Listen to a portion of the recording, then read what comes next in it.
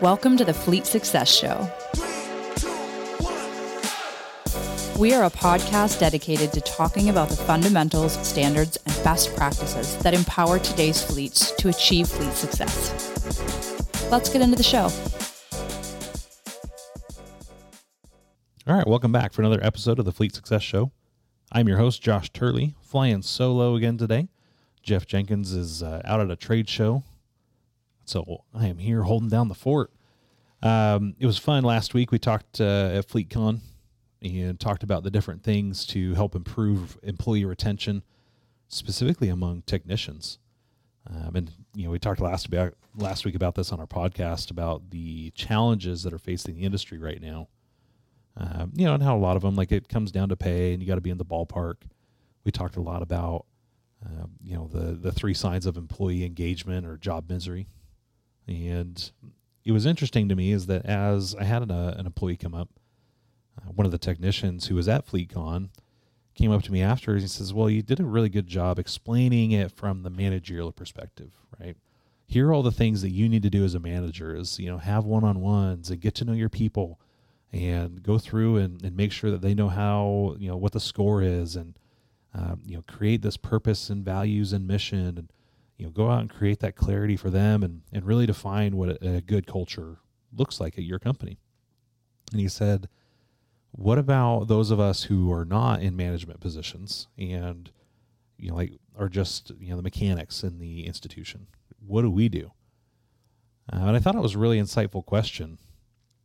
And so today we're going to kind of tackle that a little bit and say, like, what would you do? You're the technician or the mechanic in this position. And what do you do? I'm going to take this from two different approaches. If your company doesn't have a culture or, they don't have anything defined, what do you do then? Like, how do you instigate that change? And then the flip side of that is, how do you evaluate if the company culture is one you belong to? Because it's really all this is about, right? Like when we talk about creating an intentional culture, we're really talking about creating a sense of belonging. And this goes back to our tribal days, when we were out there hunter-gathering and being in our tribes, is that we have this primal desire to belong to something bigger than ourselves. And when we create a culture, what we're doing is we're basically saying, like, this is what it means to belong at this company. This is what it means to belong in this position. And if you don't fit that, that's okay. You just don't belong here. We need to go find where you do belong. We need to go find that spot where you do fit. If you don't have an intentional culture, though, then you don't really have that sense of belonging. What you just have is a group of people that, like, it kind of works, but we don't really know why. So that's kind of the premise of what we've been talking about with culture. But what if you're in that? What if you're the technician and you don't have necessarily the ability to go out and just create your own culture and say, this is what we're all about? So from the first get-go, we'll talk about, like, what if you don't have one? If you as a technician, you see the value in this and you say, like, I would really love to work for an organization that has this type of clarity. I will tell you is that I was kind of in that same situation when I first started on this journey. I was like, I'm not the CEO, but I know this is what we need to do. And so you have to lead up, right? We talk a lot about leading up and down the chain of command. It's easy for us to say, well, we're the manager and we're the boss and we're to lead down the chain of command. But you also have a responsibility to lead up the chain of command. And that means giving feedback and giving suggestions. And you have to be smart about it, right? Emotionally intelligent about it. You don't want to come into your boss's office and say, you've been doing everything wrong and I'm here to help and make sure you do it right. Like, that probably won't work very well. So you might want to try a tactful approach. And sometimes what I've seen is like, hey, I was at this conference and I heard this person speak and it really resonated with me. And I don't know if you've ever given this any thought, if you've ever heard of this before. And what you want to do is really give them the benefit of the doubt, give them an opportunity to kind of discover the solution on their own. And you just kind of put some things out there and, like, they talked about this and they talked about, improving technician retention. And I know we've been struggling with that as of late. Can I give you his information? Can I talk to you about this presentation? Like, they've got here's some of the slides that we went through. I would love to talk more about this with you because I've got some ideas if you're open to hearing them. And you really kind of, like, you put it all that way and it puts the onus on your manager is like, hey, you have somebody, one, it shows that you're engaged, that you're engaged in this outcome of achieving more, of shaping the organization, that you care, that your heart's in it, right? And as a manager, I can tell you what, like if I've got somebody that their heart is in it, I like that. It makes me want to go to bat for them. It makes me want to help them. It makes me, feel like, hey, this person's here not just for the paycheck. They're not just here for the job. They're here because they want to make a difference, right? And like that just, it adds to my motivation as their manager. Like I want to do more for them and serve them because they're all in. You go to your manager with stuff like this, and if you've got the right manager, this is a great sign, is how do they take that? Do they take it as a threat? Or do they take it as a, wow, like I'm really glad this person cares, and yeah, I'd love to learn more about this and like what they did say about improving your retention. And I'll tell you is if you don't feel safe saying that, like sometimes maybe that's just you. Maybe you just have some insecurities to work out. But a lot of times it's probably because you don't trust your manager, right? You don't have that relationship with them. So you start there. You start and you build the relationship, and you get to talking about things that you'd like to see done different. And you get to a point where you feel like, yeah, we have ideas and they're respected. And that's probably like my number one thing is if you don't feel like you can even get an idea across the table, that's a good sign that you're in the wrong place. You don't belong there. And you don't belong there because they don't want to listen to your ideas. Now, this isn't to say that, because we've all had those. We've had ideas that totally were just, they were bad ideas.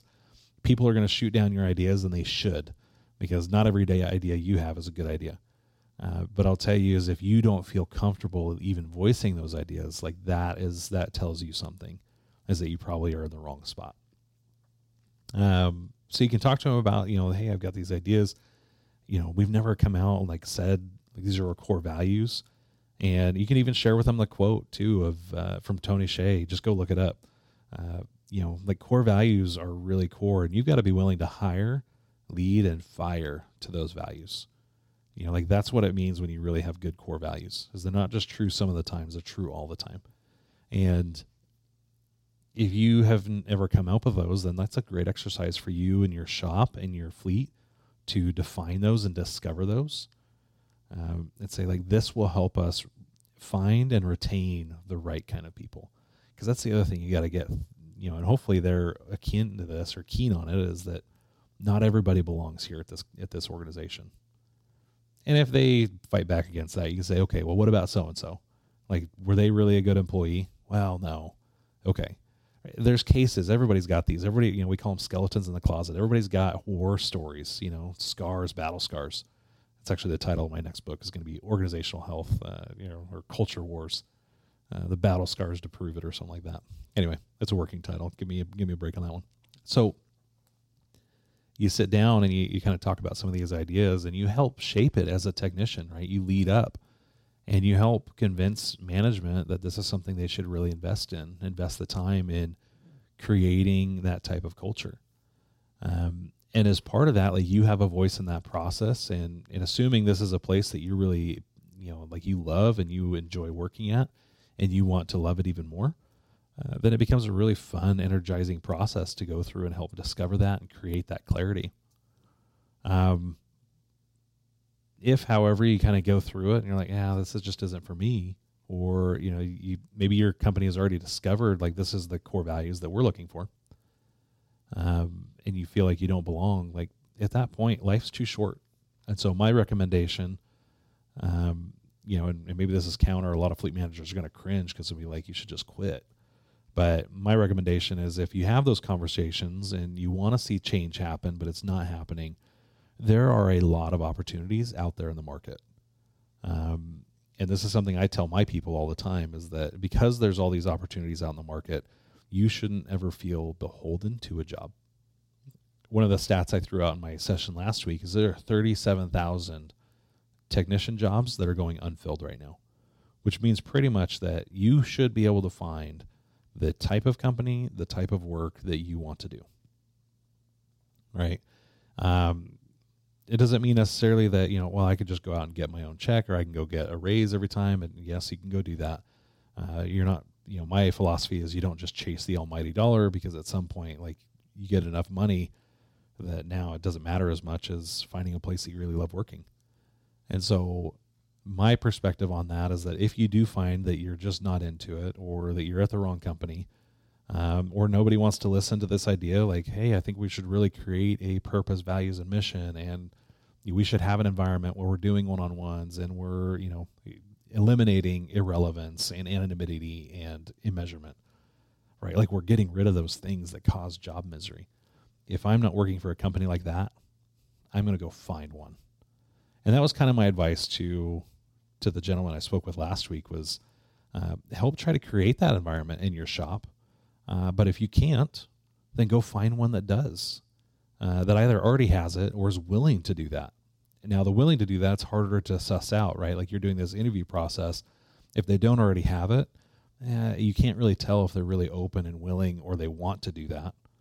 Maybe, you're talking to the fleet manager like, oh yeah, I would love to have people on board that want to do this kind of thing. Maybe they have a vision. And this is why I think it's so important that as you're interviewing, you're not just interviewing for the role, but you're also interviewing the manager, and you're interviewing the leader, and you're getting an idea for like what their vision is and what do they want to go do with it. And do you align? Does that excite you?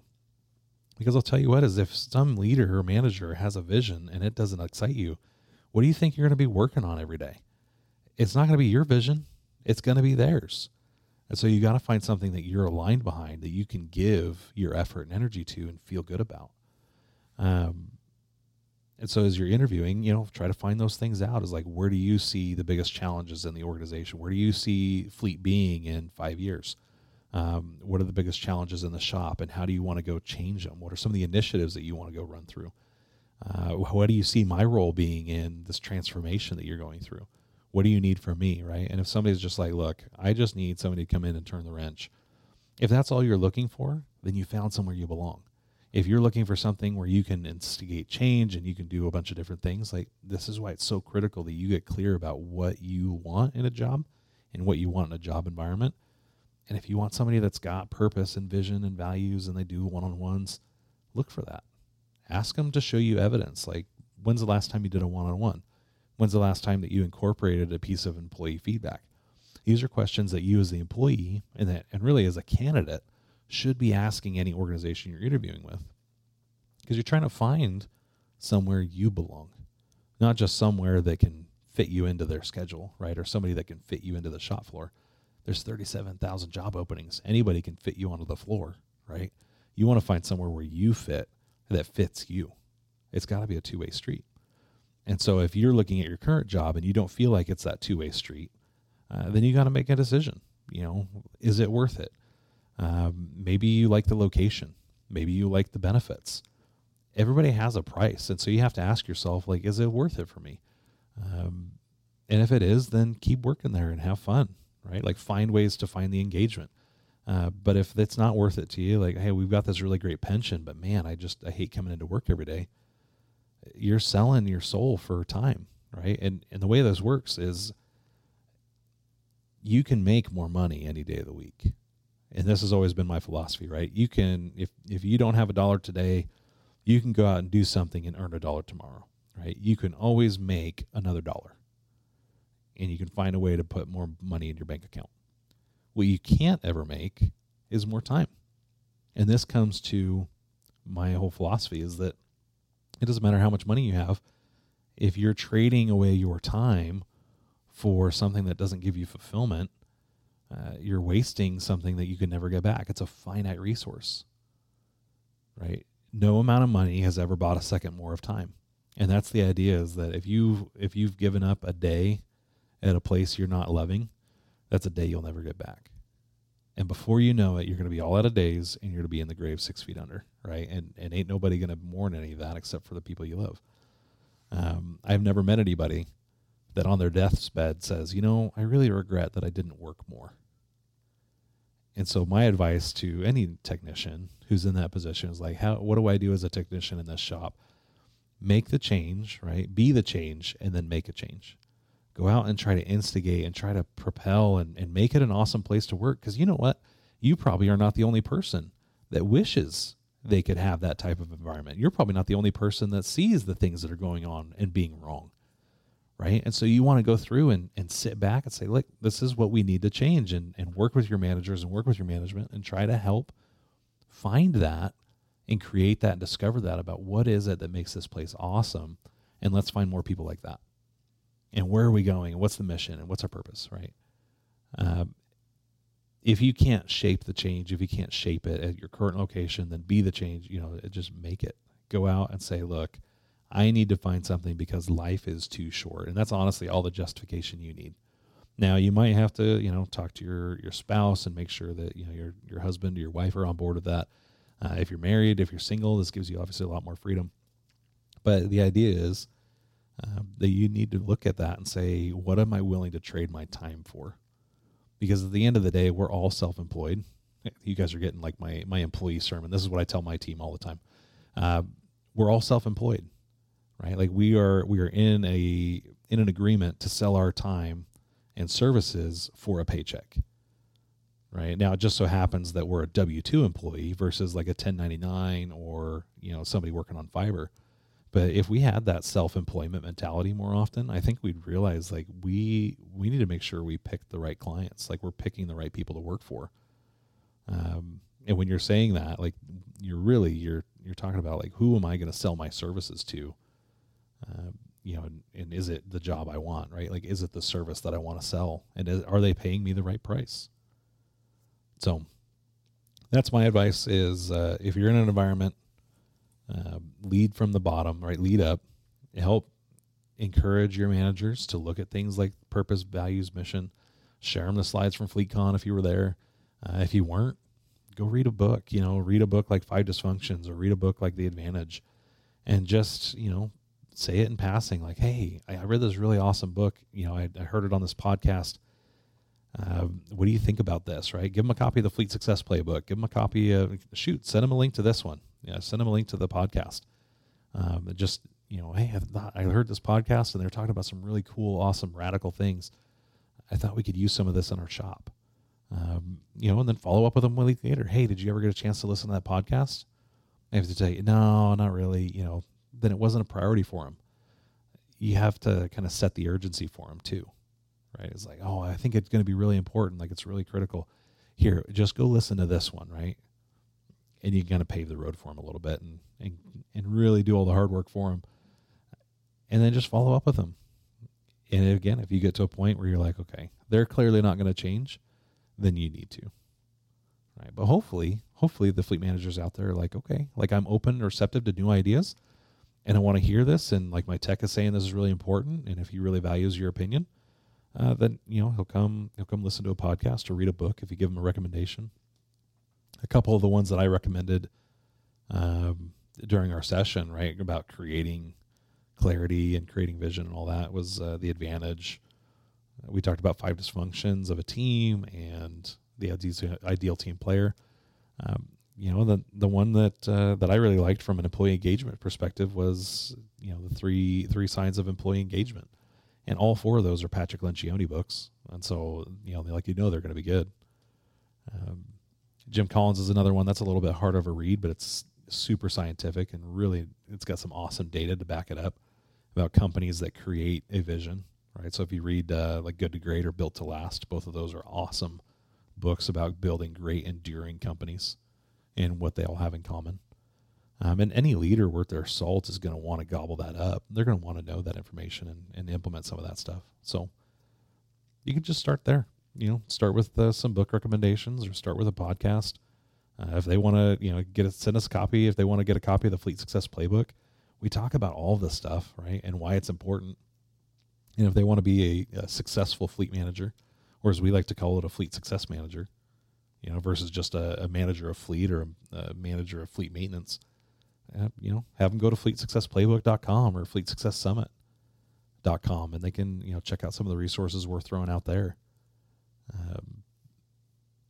And again, if they don't want to, if they're not receptive to it and they don't want to make the change, give them a chance. But if they don't want to and they're just flat out like, no, we're not interested, and make sure that you give them that chance, right? And they're not just busy, because everybody's so busy right now. It is crazy. But if they're just, not interested, then you got to make that decision for yourself. Nobody else can make that decision for you. And it won't be that you could stay there and you probably could be just as fine, figure out if you can be happy there. But if you can't be happy and you decide to stay there, then you are selling yourself short. Like you are purposely handicapping your life. And that makes me sad for you. So hopefully that comes off the right way. But I just want to remind everybody, we do have the Fleet Success Summit coming up, and we're announcing speakers for that, I feel like, left and right. That's going to be March 21st, 22nd in Las Vegas at the wonderful Luxor Hotel and Casino. And you can go to fleetsuccesssummit.com. Go register for that. Check out any of the details. And until next time, I'm your host, signing off. Thanks for joining us on this episode of the Fleet Success Show. If you like the show, we'd appreciate your 5-star review. Be sure to subscribe anywhere you listen to podcasts and come hang out with us on social media at Fleet Success. See you next time.